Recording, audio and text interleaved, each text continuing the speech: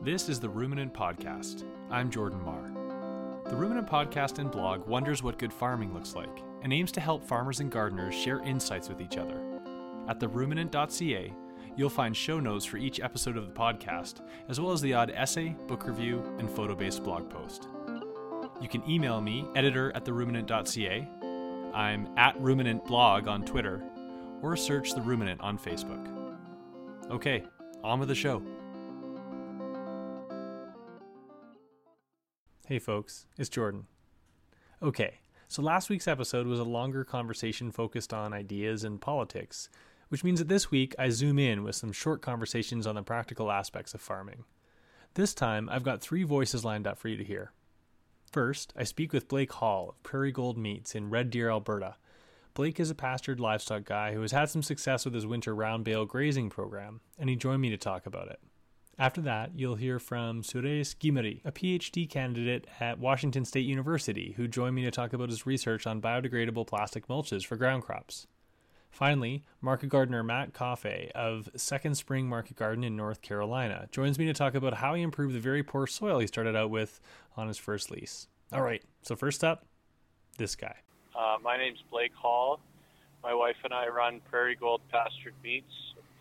We're on rented land at Tamara Ranch, just south of Red Deer in Alberta. We direct market grass-finished beef, pastured pork, and lamb, and sell eggs into Red Deer and Calgary. Blake Hall, thanks a lot for joining me on the Ruminant Podcast. My pleasure. Blake, I'm really excited that you agreed to come on the show and perhaps come back again, but tonight I just want to talk to you about winter bale grazing. That sounds awesome. Jordan, bale grazing is the best. Okay. Yeah, I can go into the many faces of why it's the best. But. Okay, so you are a dedicated pastured livestock guy, but you live in Alberta, and a lot of the winter, I'm assuming, at the very least, the vegetation in your fields is dormant, but at a lot of the time you have snow. So I assume that's why you're doing bale grazing in the winter. Am I correct? Yeah, that's right. Not too far east of Red Deer, when it first got settled, they thought it might be the next great rangeland, like Texas or Kansas. And maybe 9 years out of 10, that's true, because we're in the rain shadow of the Rocky Mountains, so we don't get all that much moisture.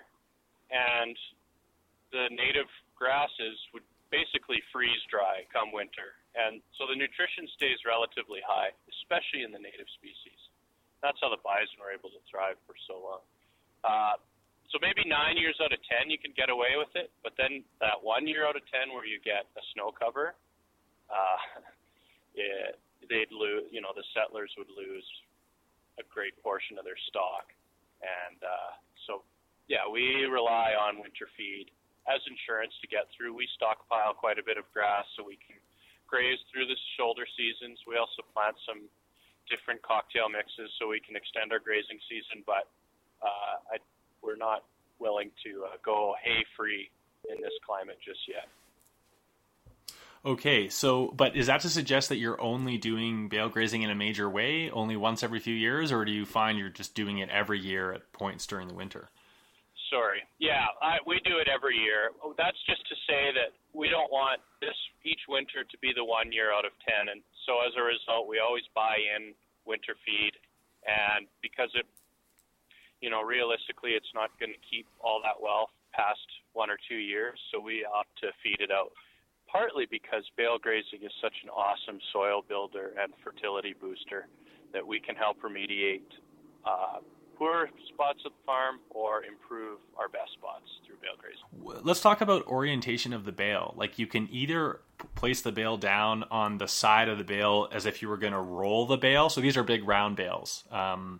Or you can place it so that it's on kind of its end so that you wouldn't be rolling it because it's essentially on its edge. Which way is better? Yeah.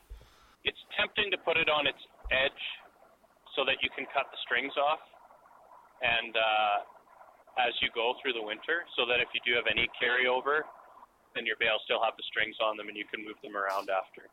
But we opt to put them on their round side, the way they come out of the baler, and cut all the strings in the fall. And the reason for that is they just weather way better than having their core exposed to the elements. And what I found is that if it's on its edge, the cattle or the sheep have a really easy time tromping the outer layers of the bale down, and they end up stepping on it, fouling a lot more of the hay. So by putting on its round side, the cattle will have to work a little bit harder to get into the bale, and they don't spoil as much. Right. Okay. So that makes sense. And while we're on the topic, later in your webinar, you talked briefly about how you actually place the bales to provide a bit of shelter for your animals. Can you just talk about bale placement in general? Yeah, sure. So basically, in the fall, we make about 30% of our own hay, and then we buy in the rest. So once we start buying in our feed, rather than stacking it in a hay yard, we just have it delivered right into the field, and it takes me a day or two on the tractor to get it placed in a huge grid pattern. And I'd say the bale placing is probably 10 meters in all directions around each bale, and that gives enough room for the cattle to kind of be butt to butt between one bale and the next, so they're not bumping into each other, bumping into the electric fence. Mm-hmm. And the bales aren't spaced so far that you're getting really patchy distribution of nutrients. And then we're a little bit strategic in how so then we'll use an electric fence to ration the bales to the cattle. So I'll set up a fence. They'll get one row of bales in the grid, and I'll make the grid such that one row will last them about a week. And typically, depends on what your setup is like, how you're positioned with wind breaks and whatnot. Wind is our main enemy in the cold weather here. The cattle can handle pretty cold temperatures, but as long as they've got a wind break, they'll do just fine without a full enclosure or a barn to go into. And so what we've done in the past, if we've got them in an open field, is we'll have our bales set out in a grid pattern, and we'll graze from south to north, so that when there's bad weather that comes in, the cattle have the whole bale grazing patch to act as a buffer. And it's pretty amazing. You'll go out in a blizzard, and the little calves will be like, we keep the calves with their mums through the winter, and those calves will be nestled in completely out of the wind and sitting in the bale, and they're just totally comfortable. So it's been a real win for us. So I guess a takeaway point, given that people in different areas are going to have different prevailing winds, is to perhaps be thoughtful about the placement so that you maximize the chance that the livestock can benefit from a windbreak. Yeah, absolutely. Or you can consider putting portable windbreaks out. Or it's worth being mindful in your bale placement what your winter weather is going to look like and how that's going to affect your strategy. Okay, so now let's move on to straw mulch, because you made some comments that I heard you talk about in terms of you've started to introduce, I think you're laying down straw mulch underneath the bales, or you've just got bales of straw out there. Can you explain what you're doing with straw and why you were doing it? Yeah, well, I've got both. I started putting out straw bales with the hay. So if I had, let's say, a dozen bales in 1 week's worth of feed, I would maybe add one more bale of straw. Straw in our region is plentiful and it's cheap. It's a great source of carbon. It's a great source of bedding. So I put it out there so the cattle can bed down in it, and so they've got a little extra to chew on. When it gets really cold, the cattle crave a higher fiber because it really fires up their rumen and actually creates quite a bit of heat. So you'll notice when it gets below -20, they'll start eating quite a bit more, and they'll especially go after the straw. So I put that bale out, and that was a win. But I got an idea from my friend Peter Lundgaard in the Peace Country this year, because he's an avid composter. And so he's also a bale grazer. And after bale grazing, in the spring, he'll push up all the residue and compost it. And so what he's done, because he's in a region similar to us in terms of rainfall, it's fairly dry. And so water can be a limiting factor in a composting program. And so he started rolling out straw bales first and then placing his hay bales for the bale grazing on top of the straw. So that way he's able to leverage all the precipitation that falls as snow in the winter. When it thaws in the spring, it just soaks into that straw and it provides the needed moisture to start the compost pile. So we've started doing that. and it's been a win on many fronts, partly for the reasons I just mentioned, but also like it keeps the hay up off the ground, so we have very little spoilage that way. And what I'm finding is, typically the cattle will graze their bale down to the ground, but there's always a little bit of residue left behind. And that's unavoidable, and that we factor in when we budget for how much feed we're going to need. But what I'm finding now that I'm putting straw underneath is because there's about a foot of mulch under, the cattle eat the hay down into the straw, and there's almost 100% consumption of the hay, which is a huge saving for us. And not to mention that there's just that much more bedding for the cattle to lay down in, and that bedding is huge in terms of animal performance through the winter. And I'm really excited to see what happens this spring with an even layer of straw and manure over this whole bale grazing patch. Well, that was another thing you mentioned, is that when you're gonna bale graze, a heavy load of manure in a more concentrated area kind of is inevitable. But so you were thinking that the straw would also just add more carbon to balance out the heavy manure load in terms of eventual, I guess, composting on site. Exactly right. Yeah, this is where the soil building potential of bale grazing really starts to shine. It's just really fun to go around in the season following bale grazing 2 and 3 years later and digging holes and doing earthworm counts and doing yield tests, and it's really validating. The main detractors of bale grazing say, why do you do that? You're so lazy. Oh, you're wasting so much feed. But the fertility boost you get from each bale is huge, and then that brings up a whole other side. I don't know if we have time to get into it, but the labor saving side. Like I do about 30 minutes of labor per week through the winter compared to my neighbor who fires up the tractor every morning and hooks onto the silage wagon and spends an hour mixing silage and grain and feeding it out in his feedlot. Not to knock that style of production, but that's at least a half his day just to feed cattle, whereas, I can either do my business planning for the year ahead or focus on marketing and processing, or take an off-farm job and, work 40 hours a week and make that extra money in the winter when things are slow on the farm. Or hell, even give a few minutes of time to a podcast with listeners who really appreciate hearing what you have to say. Yeah, or develop my own podcasting habit and take in awesome content like that found in the ruminant. What a guy. Okay, so let's we're almost done. I just want to move to the spring now and talk a little bit about the benefits of this system. I guess let's start with, I don't know, you mentioned pigs as well. So you've actually placed pigs in the spring. You've placed pigs where the bale grazing was for the cattle. And how did that work out? Yeah, that's right. Well, last year was our first year putting the straw out with the hay.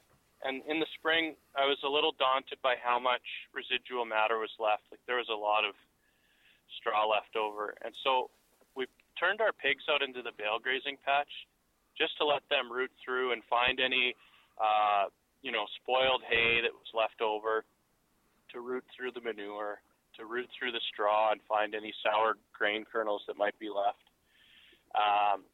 So that was great. They turned everything over. They rooted it up without breaking the crown of the perennial pasture that was underneath the bales, like when we first placed them. Mm-hmm. We placed them in our pasture rotation. So that was the key with the pigs, was not to leave them there long enough that they started to root into the actual soil, but just to get them to root up the residual material from the bale grazing. So I had them in there for about 2 weeks. Of course, that's relative to how much bale grazing you've got out there and how many pigs you've got, et cetera. Mm-hmm. Then I came in with a no-till seed drill and sowed in a cocktail mix that was really high in brassicas. And this was something that Gabe Brown suggested from North Dakota. He did a speaking tour through here, and that's where this the idea was, well, for me, was born anyway. I think this is something he's been doing for a while, where you sow a cocktail mix in high in brassicas, because brassicas are heavy feeders, and so they need quite a bit of nitrogen, but they also need the balanced carbon to nitrogen ratio. And so as a result, they digest a huge amount of litter. And I thought, okay, I've got all this straw here, all this hay residue. This might be the ticket for dealing with it. And it was just great. Like, we had a bit of a drought this spring. Germination wasn't fantastic, but where the bales were, all that thatch kept the soil moisture high enough to allow for germination. And we had 100% ground cover, which if you're bale grazing, and you'll find that come spring, if you're not putting anything in, you typically won't have 100% ground cover because of that thatch layer. It'll choke out the grass for the next season. Anyway, so these annuals came up, and we had no weed pressure as a result, 100% ground cover, and those brassicas keep their feed value after freeze up, so we used it as fall grazing, and we grazed it down to the ground. It was just amazing. All that straw had been digested, and underneath it just looked like the rest of the ranch, just a perennial stand of grasses and legumes that were coming up. It was just really a win. So I'm very excited to see how the yield compares next year from where we had bale grazed 2 years prior to where we have never bale grazed. And last question, I guess, Blake. I have to assume you're not producing the grain that produced the straw. You're bringing the straw in. Is that correct? Yeah, that's right. So I guess, I would assume that a lot of places where people are doing pastured livestock, there's probably a decent supply of straw nearby. But all of these tips kind of necessitate that you need affordable access to straw to make this work. Yeah, undoubtedly. It's like anything. You've got to build a system that works in your climate with your rural farm economy. And as it happens, where we are is a very big grain producing area, so everybody and their dog has all the grain farming equipment. And so straw is plentiful, and it's cheap, and it's fairly easy to find non-desiccated straw and to have it delivered and everything. And so maybe if you're farming on Salt Spring Island, straw in your bale grazing program might not be a great addition, but maybe there's something else. That's right. You know? Yeah, so this is the system that works for us. I would think it would work across the prairies. I've got friends that have tried bale grazing in eastern Ontario, and it was a disaster because the freeze-thaw cycle is so much stronger there, where they'll have a big thaw, and their bales will thaw out, and all the snow will thaw and melt, and then freeze back up, and you've got these big green ice cubes sitting in your field that the cattle can't get into anymore. I mean, that's a pretty tough situation to find yourself in. So I don't know that it's prescriptive everywhere, but certainly it's been a success for us. Well, Blake Hall, I'm hoping that this is the start of a wonderful podcast relationship between the two of us, and I really appreciate you coming on the show today. Jordan, I really appreciate the opportunity, and the feeling is mutual.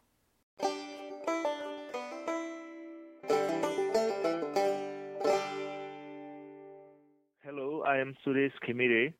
I am a PhD student at Washington State University. I am working on biodegradable plastic molds with Dr. Carol Miles at Northwestern Research and Extension Center, Washington. Suresh, thank you very much for joining me on the Ruminant Podcast. Thank you. Suresh, you are studying the use of biodegradable mulches for horticultural purposes, and I'm wondering if we could start by talking about why you're studying that. Like, maybe we could talk a bit about the use of those mulches in the industry and some of the problems that I guess have existed that led to you doing this research. Sure.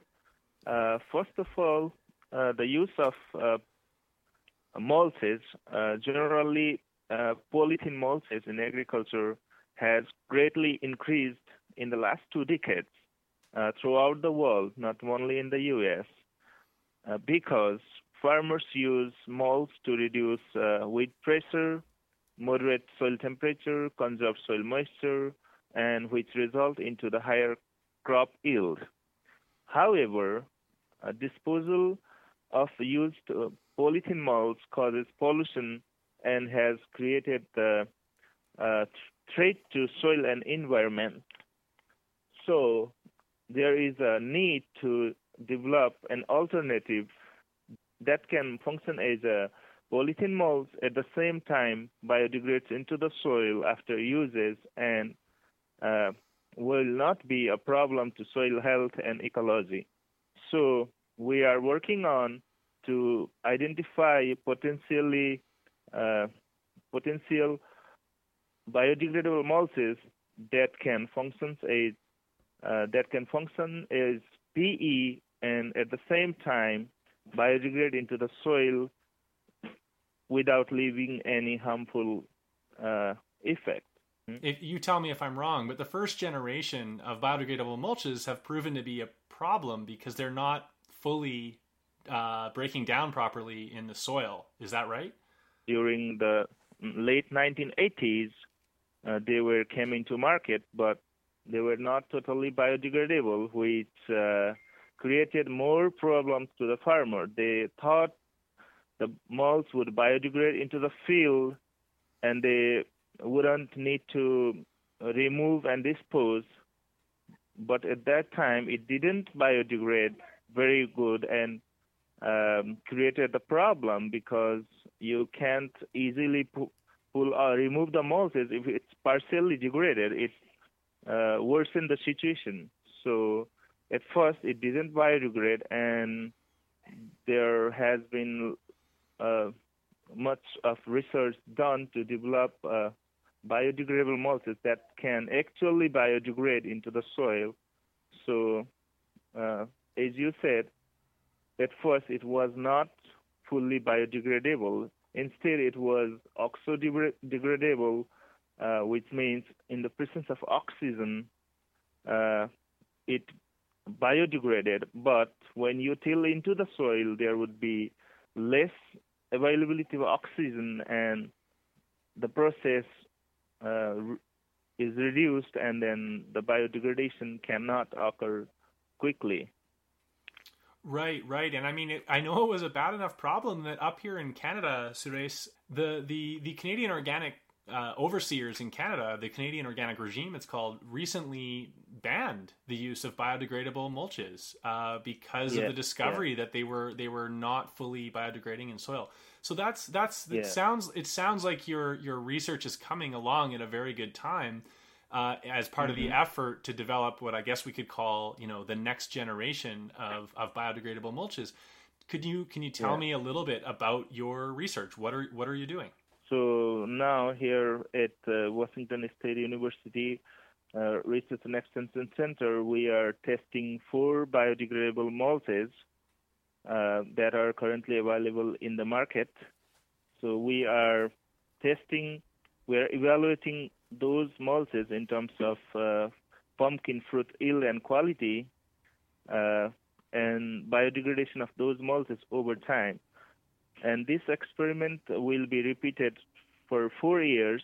We will lay down the mulch each year, till into the soil for each year, and then we will see if there is any accumulation over time. And does the accumulation affect the crop yield and quality? And these are the main focus of our research.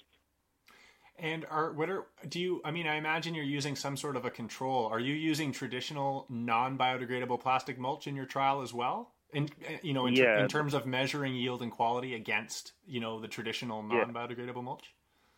Yeah, for the comparison, we have 2 kind of control. One is regular black polythene mulch, and other one is fully biodegradable paper mulch. So we can compare our result with those 2 controls.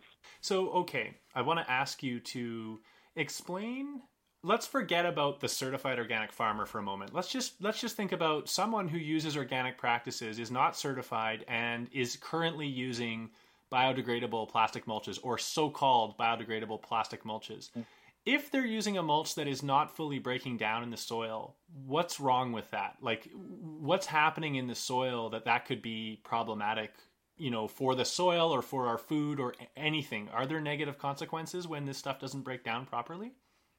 So if it's partially breaking down, farmer just can't till it down because it will hamper the soil quality It will hamper the root growth because penetrating through the plastic would be difficult for plants' roots. So the other thing, if you apply chemicals, pesticides to the soil, to the crop, those leftover fragments could be a potential source to capture those chemicals and can be really hazardous. And then they can be taken to the rivers, ocean, and can be hazardous to the animals, birds. So it's not ecologically sound. And when we talk about the productivity, if you apply the mulch that doesn't break down well, there would be accumulation over time. If you apply for more and more years, there would be accumulation, so the soil quality will be degraded, and eventually the productivity of the soil will be reduced. Will decline. Okay, interesting. Suresh, what is an acceptable, have you defined or has anyone else defined an acceptable level of decomposition with these mulches?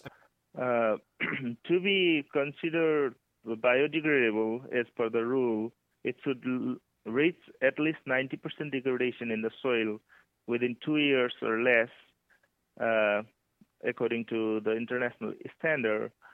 But in our experiment, I just completed the first year of experiment, and my results showed that some of the mulches degraded quickly. I don't have the full year data because I just took the data immediately after the till down into the soil, so I just have the baseline data. Very soon, at the end of this month or the beginning of the next month, I'm going to the field and taking those soil samples to see how much the mulch is degrading. So I will know after few weeks that how are those mulch performing in the soil. And so what is your hope for your results? Because you mentioned you're actually testing mulches that are on the market, like brand name mulches. If you find that a certain brand is performs very, very well, like to an acceptable standard, what is the result? Is it just that we simply your research advocates purchasing that brand, or are there broader implications, like essentially it becomes an endorsement of whatever process that company is using to make their mulch? So we are working with a different group of scientists, which also include the chemical engineers, and I think our result would be more like if any mulch contains this particular ingredient, combination of these resources, like we call it feedstocks, they can biodegrade quicker than the rest. So we will find that the combination of different kind of polymer will lead into quicker degradation. So it not only will help a particular manufacturer, but also will help all to design a new polymer that can biodegrade into the soil, and that ultimately can be used in organic crop production in the U.S. or anywhere else. So our approach will be to help not only a particular manufacturer, but also to design a new polymer that can biodegrade.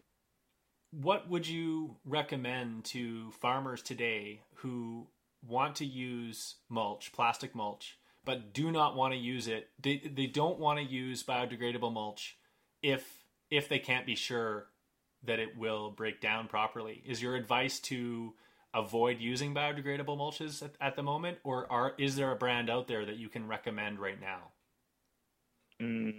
Right now, until our research is done, I cannot recommend any kind of mulches. Though we see some of the mulches are performing better than others. So at this point, I cannot tell anything about the performance of those mulches.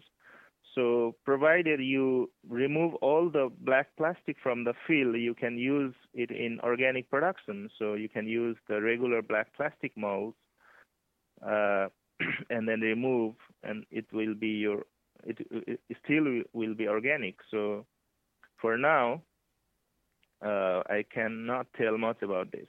Sudesh, how can people follow up on your research? I mean, is there something they can be looking at now or down the line? Where will they find information about your results?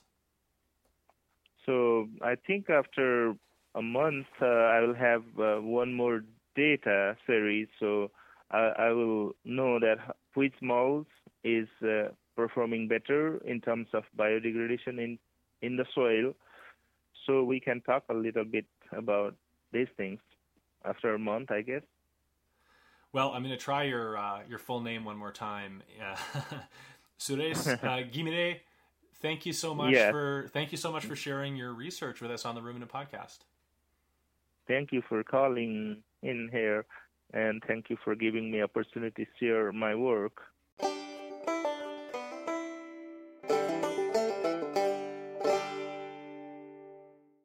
I'm Matt Coffey. I'm the owner of Second Spring Market Garden in Asheville, North Carolina. It's an 1.5 acre diversified vegetable farm, and we do a lot of 4-season production and run a 4-season CSA. Matt Coffey, thanks a lot for joining me on the Ruminant Podcast. Yeah, thanks for having me.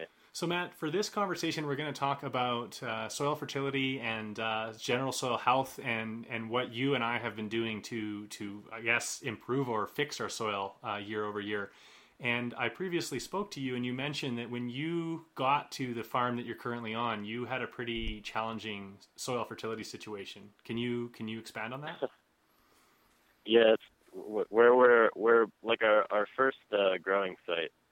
The first place that we ever started growing full time, when we showed up, we were dealing with probably the worst soil I've ever seen. So what had been done was the owner of this land that we were renting had decided that they wanted to flatten the property out to rent it to a farmer. So they hired some construction graders, like a grading crew, and these guys just scraped the topsoil off of the property.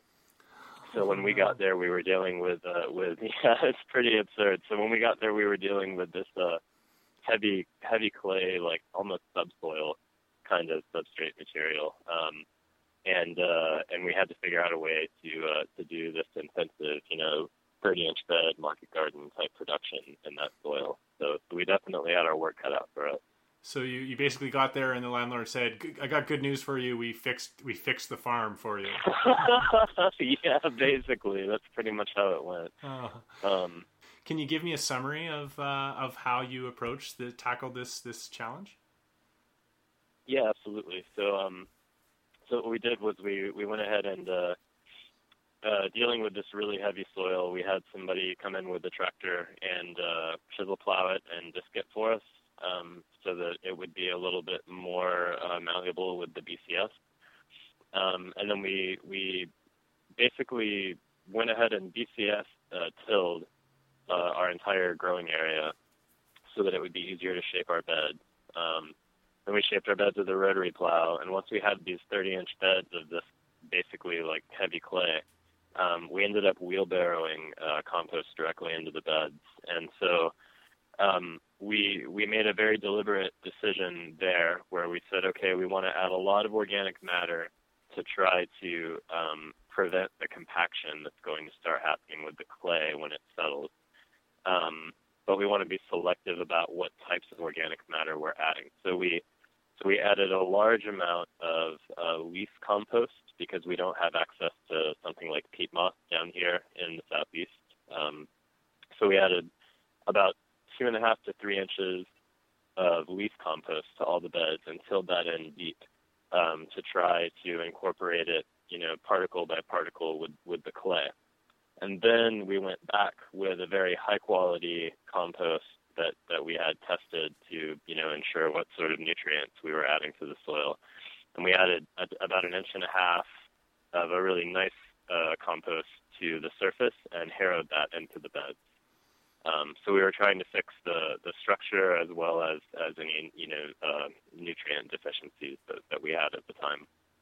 So, Matt, I'll at this point I'll ask you, like, did you end up, when you consider that you first started with kind of a bulking compost and then a more nutrient dense compost, did you spend a lot of money in the end? And did you find that stressful, or were you able to get this stuff for cheap? And how did you feel about what you spent?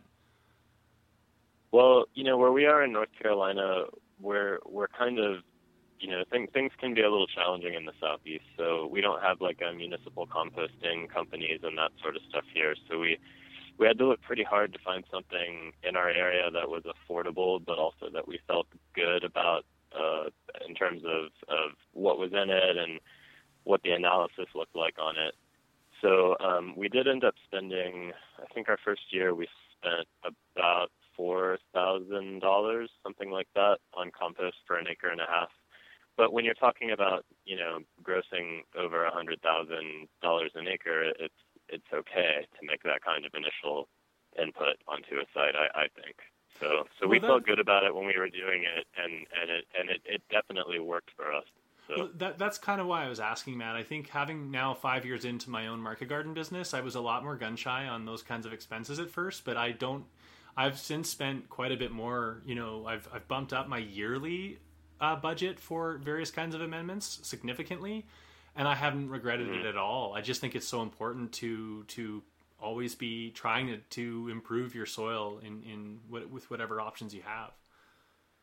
Yeah, and I will say that I completely agree, and I will say that for us at the time, we knew that we had a limited lease on that property, and so we were trying to balance making enough changes to the soil to where it would produce for us the way that we needed it to. We were trying to balance that with not just pouring an endless amount of money into soil that didn't belong to us. So, I really strongly feel that once you're on property that you actually own, that no amount of money spent on your soil structure and soil quality is ever wasted. I mean, you just can't. It's one of my favorite things to spend money on. Honestly, I always feel good about it because it's like it's the one thing that you can never do too much work to improve, I think. So. Yeah, right. No, I feel the same way. Okay, so I want to just kind of sort of just jump to a different part of soil maintenance. I'm wondering, so you've been on this land for a few years, it sounds like. What did your annual maintenance plan look like? And can you start by saying, do you take annual or do you take regular soil tests? Yeah, we do, and it's kind of a little discouraging to see how small your improvement in organic matter can be when you're starting with something really awful in terms of soil quality. I mean, but yeah, we do annual soil tests, and the one nice thing about clay, I guess, is that it's fairly nutrient rich. It's especially where we are here in the Southeast, it's pretty rare to have something like a boron or molybdenum deficiency or something random like that, because all these minerals and things are generally there in the clay. But so our annual maintenance is pretty simple. We weren't deficient in any one thing in particular that we really have to worry about with the vegetables that we grow.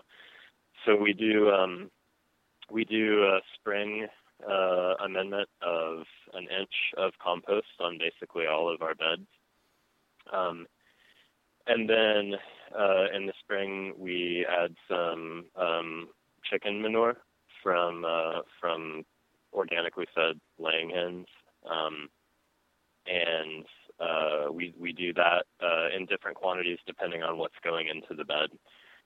And then we end up generally double or triple cropping all of our beds because we do this 4-season CSA. So whenever we do a succession planting, we do in maybe summer or in the fall, we'll do another half an inch of compost on all the beds. So we managed to turn something that started out pretty awful into something that was really workable for us, by slowly reincorporating organic matter. Okay, well, I'm curious to know your opinion. I'll share mine too. Like I was asking about soil tests because I get a sense that there's probably a good number of our colleagues who don't take soil tests very frequently, if at all. And I've personally found it to be super important. And especially, I don't have clay soil and I have a few deficiencies that it's really important, I find, to keep track of. Anyway, I'm an advocate for annual soil tests. They're so cheap. And I don't understand why more people don't do it. And I'm wondering, you already said that the money you spend on soil is money well spent. What about soil tests? Do you think it's really crucial, or would you disagree with me a little bit? I do. I do think it's important because it forces you to think in a very particular way about what you're doing with your soil. So for me, when I'm out in the field and, I'm working, like the people that work with us, we're out there and we're wheelbarrowing compost or we're raking a bed smooth or whatever, prepping a bed to plant into, the whole thing is very intangible, right? Like you're adding the stuff that is good to your soil and that it's going to make it better so that, your plants will be healthy and whatever else. But all of that is a little too, it's all a little too vague for me to really feel content with, I guess. So having something like some sort of baseline or frame of reference for what's happening is for me really important, to actually be able to track, from year to year, an increase in organic matter, just for example. It just reminds you that what you're doing is important, and it gives you a sense of what's really happening with your soil. And I can't imagine not doing it, honestly, because like you say, it's so cheap and it's really it's easy, and I can't imagine not doing it. Yeah, I agree that even the just the percent organic matter alone metric is so important. And if you're like me and you have like a number of deficiencies, it's important to be seeing those. And then your cation exchange capacity, which is related largely to percent organic matter, is so crucial. And I've really found it's helped me. Well, listen, Matt Coffey, this was the first time you've been on. I'm really grateful you came on to talk a bit with me. Thanks so much for joining me on the Ruminant Podcast. Yeah, absolutely. Thank you so much for having me here. All right, so that's it, folks. I hope you enjoyed that episode. Oh man, it was a long day today, and it's late right now. I can't wait to hit the sack. I had to start off my day by driving into town to prove to the police that I'm not a sex offender. I'm not a sex offender, but I recently applied to volunteer with a classroom program that teaches kids about food and agriculture and cooking and stuff. And I had to fill out a criminal record check, and it turns out there's another guy in Canada who once committed sexual offenses, who then stopped reporting his place of residency as he was supposed to. And it turns out we share the same birth date, so I had to go and give my fingerprints to prove that I'm not him. But the good news is I'm not a sex offender, and I think I will find out, or they will find out in a couple days that that's the case, and I can proceed with some pretty cool volunteer work with some kids. And then I did some deer fencing and potted on some peppers and a whole bunch of other good stuff. All right, that's it. You don't want to hear me. You'd rather hear Vanessa singing the outro song, so I will leave it to her, and I will talk to you next week. Have a good one.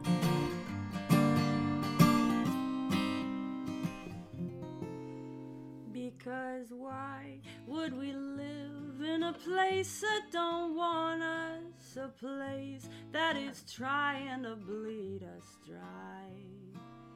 We could be happy with life in the country, with salt on our skin and the dirt on our hands.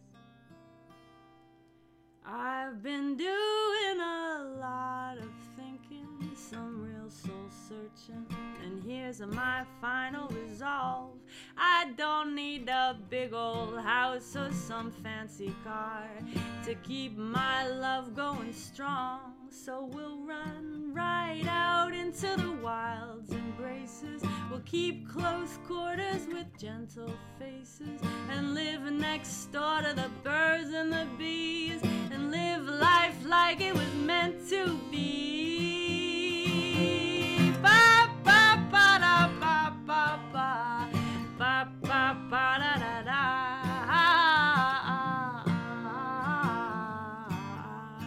Do do do do do do.